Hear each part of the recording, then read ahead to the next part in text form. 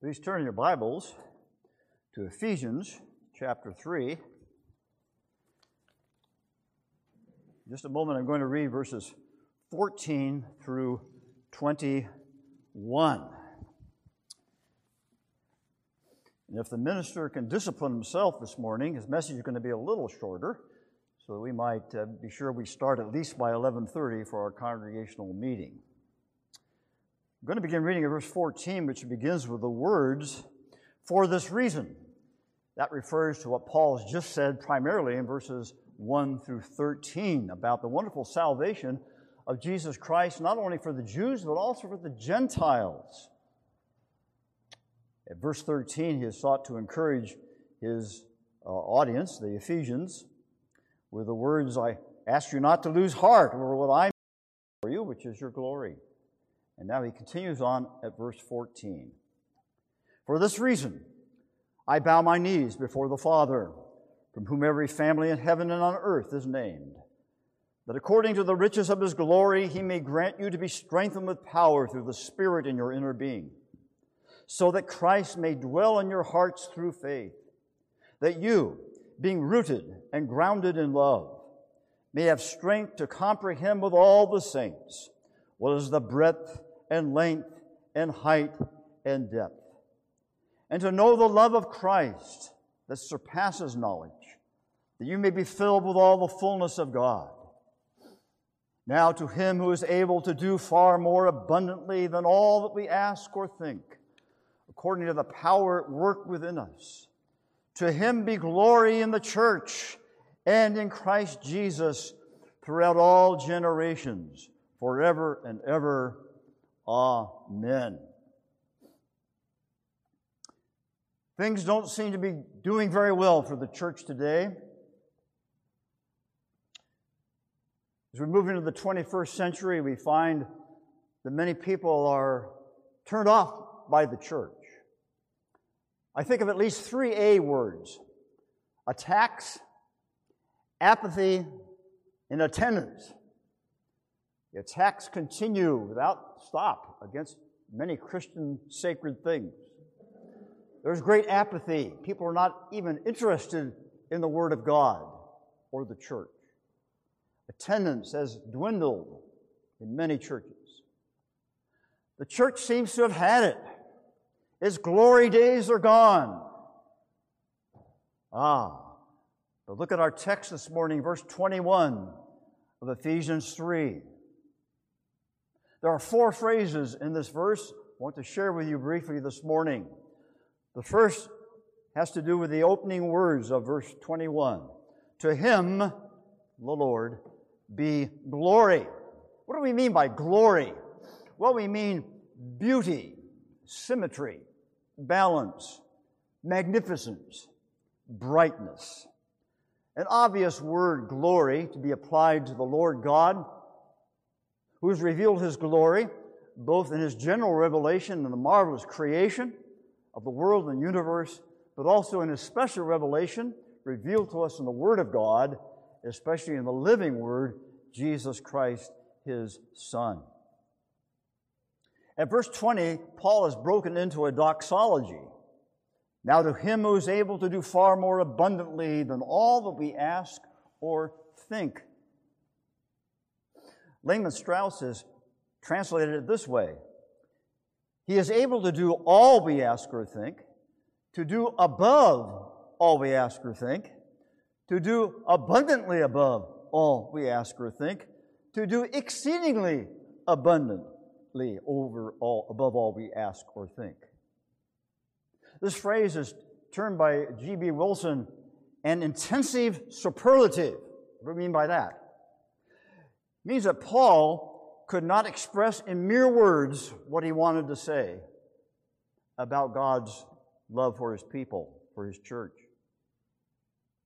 It means that something more could be conceived, but he couldn't fully express it, so he did his best with that phrase. Now, believers have no problem with those opening words, do we? Especially if we're from the Calvinistic Reformed tradition. We put emphasis upon the glory of God, the sovereignty of God, the magnificence of God. To Him be glory, of course. His essential being and character. His shining display of that glory that was even seen when Jesus was on earth. As John writes, we beheld His glory. The glory is of the only begotten of the Father, full of grace and truth. His glory is the sum of all of His attributes as they are revealed to men.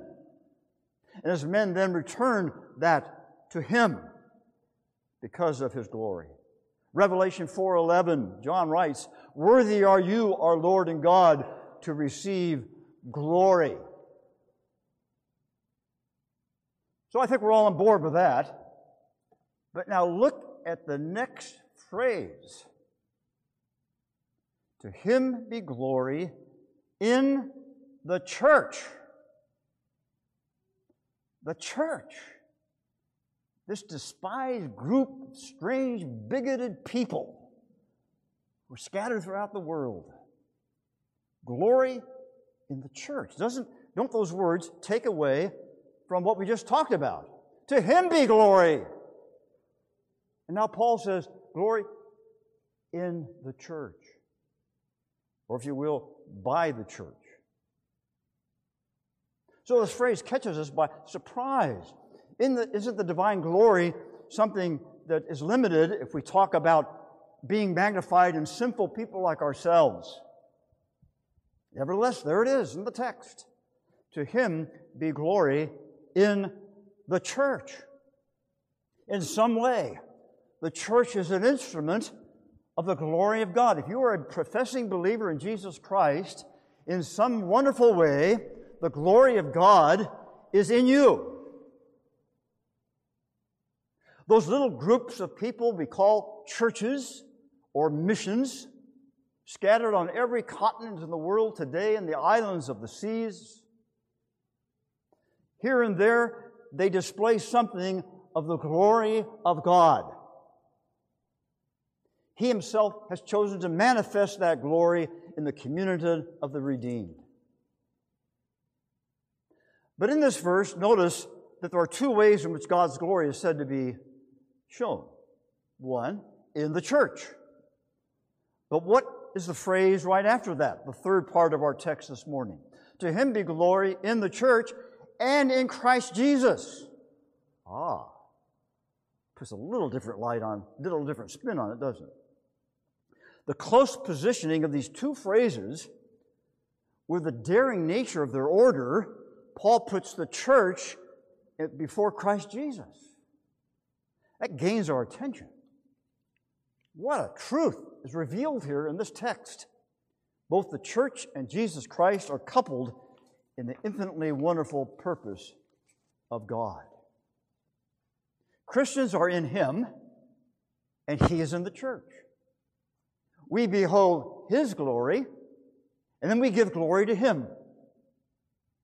The Lord of the church is at the same time the glory of God in the church and the glory of God through the church. How is this at all possible? Look at the end of verse 20. According to the power at work within us. It's the divine power, divine work of God first in us that enables us in any way to express the glory of God in our lives. That power, of course, first occurs in what we call conversion. When individual sinners are confronted with their simple predicament, their guilt before a holy God. And then they see Jesus set forth as the Savior who gave His life for them, who was raised from the dead for their justification, that they might be declared not guilty in God's sight and receive the righteousness of Christ upon them. That power given to them also to have the ability to do what otherwise they could not do. Turn back to the first chapter of Ephesians, verses 19 and 20. Paul speaks about the immeasurable greatness of His power toward us who believe, according to the working of His great might, that He worked in Christ when He raised Him from the dead and seated Him at His right hand in the heavenly places. I think we could all agree that it's difficult for us even to imagine a human body without a head. Oh, maybe in some science fiction movies or something, they depict that in some way. But obviously, the human body, you can lose a limb, an arm or a leg, but it's rather difficult to exist in this world without a head. Well, now apply that in the spiritual realm to the church, which is called the body of Christ. How can we possibly exist without the head of the body, who Scripture sets forth, of course, as Jesus? Paul uses the imagery in the 5th chapter of Ephesians. He says, Christ loved the church, gave himself up for her, that he might sanctify her, so that he might present the church to himself in splendor. You have the bride, the church, the bridegroom, Jesus, the head of the church. You have the redeemed, people like us, and you have her Redeemer. Christ himself displays that glory through us. First of all, he displayed it in the great historical facts of the Son of God coming to this earth, in his very virgin birth, in his perfect life, in his horrible suffering and death, his glorious resurrection, and his ascension into heaven. Those are historical facts. But this is very important, that we also have to realize that that glory of Jesus Christ is displayed in and through his church as the church is faithful to the gospel message, the truth of Scripture. And that's how we really display the glory of the Lord in our church here at Westminster, is to make sure we're setting forth the gospel, that there's only one way of salvation through Jesus Christ, and only by faith in him. Now there's one more phrase in this text that we want to notice. I'll begin at the beginning of the text. To him be glory in the church and in Christ Jesus throughout all generations, forever and ever. Paul seems to have invented that phrase in the Greek text. There's richness and amplification of language flowing from his heart on this subject. As I mentioned before, it's difficult in this verse for Paul to put into words all that he feels and understands about the glory of God, especially as it is manifested in the church. No version or translation can quite get it. Look, here's literally what it says in the Greek text.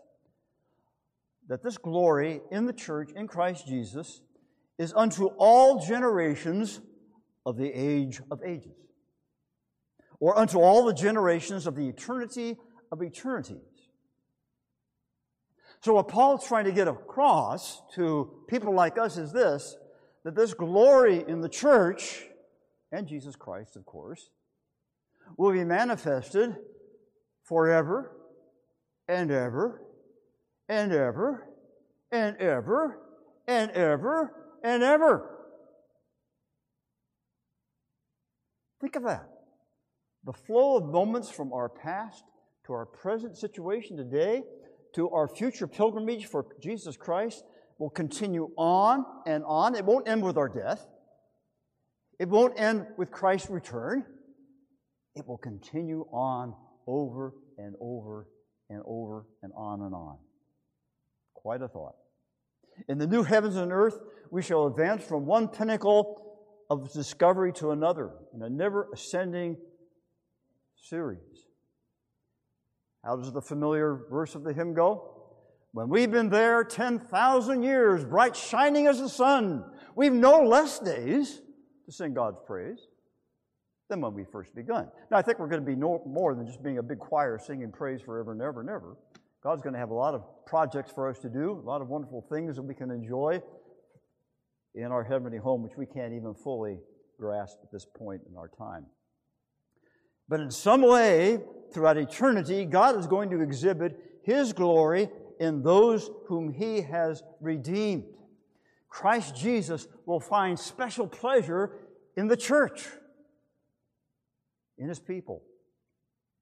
Ephesians 2, verse 7. Let me back up to verse 6.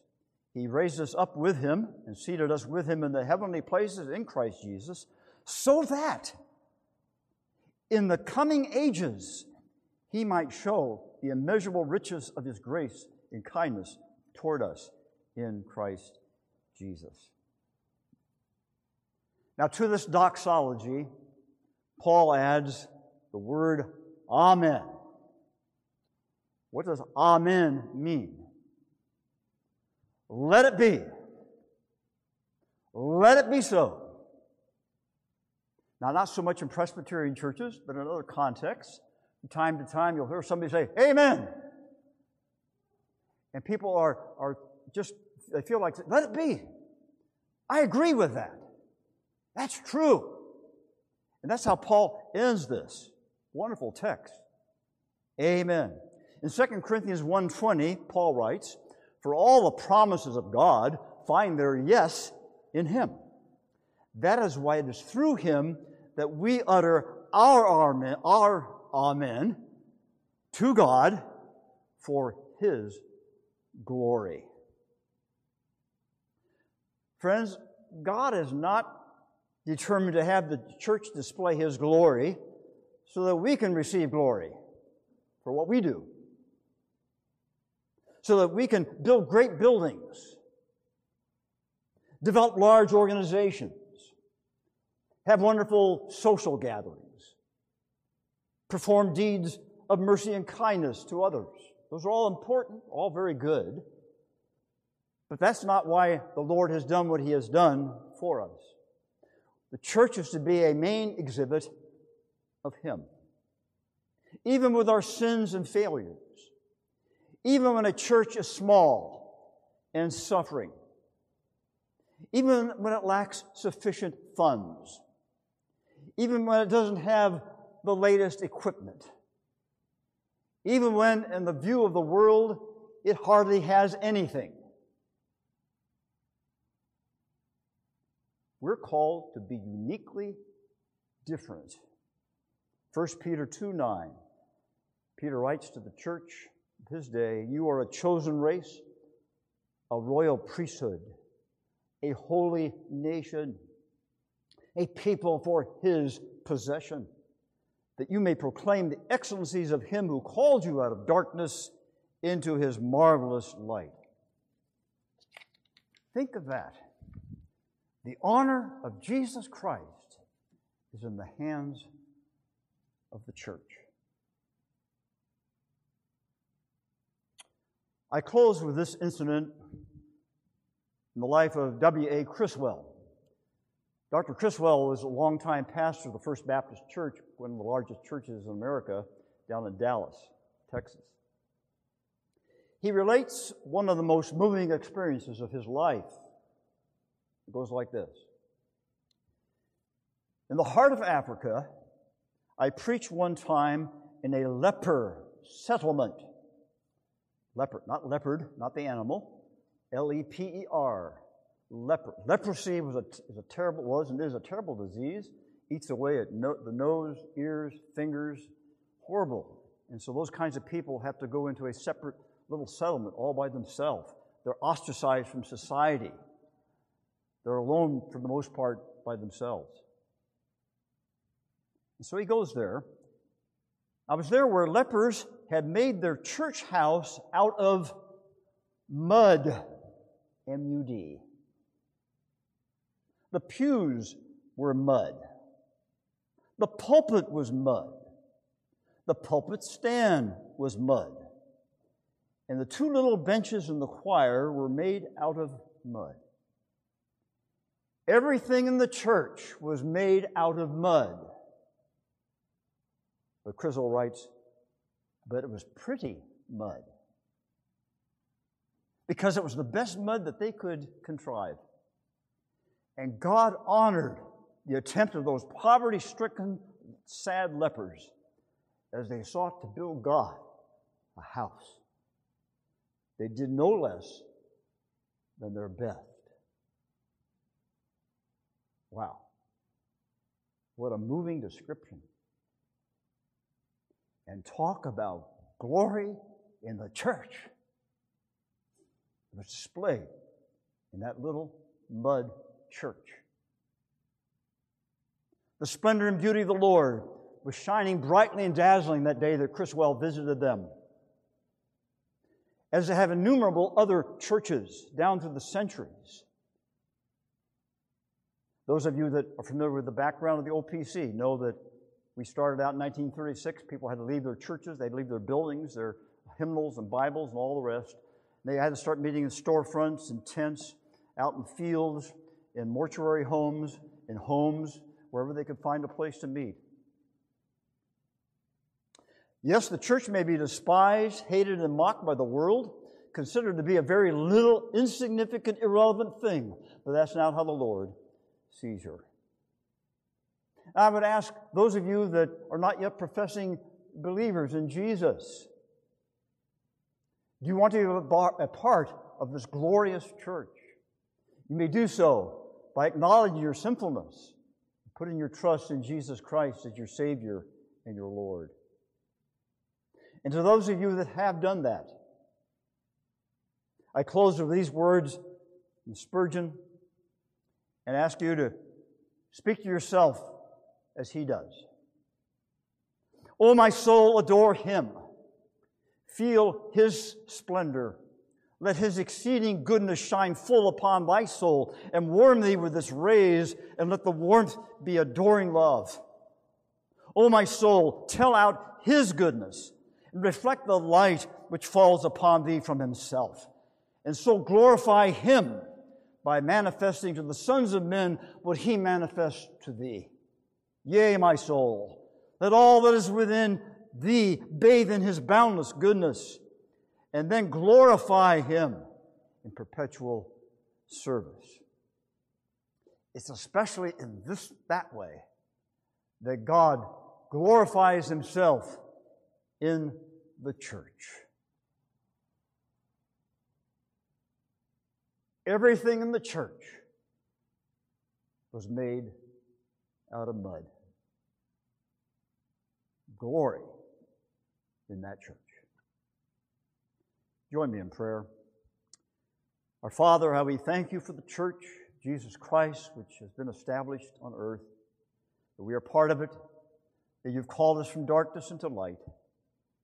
May we remember our responsibility to bring glory to You through our worship, through our service, through our fellowship, through all that we say and do. And we shall give the praise to our Lord Jesus Christ, in whose name we pray. Amen.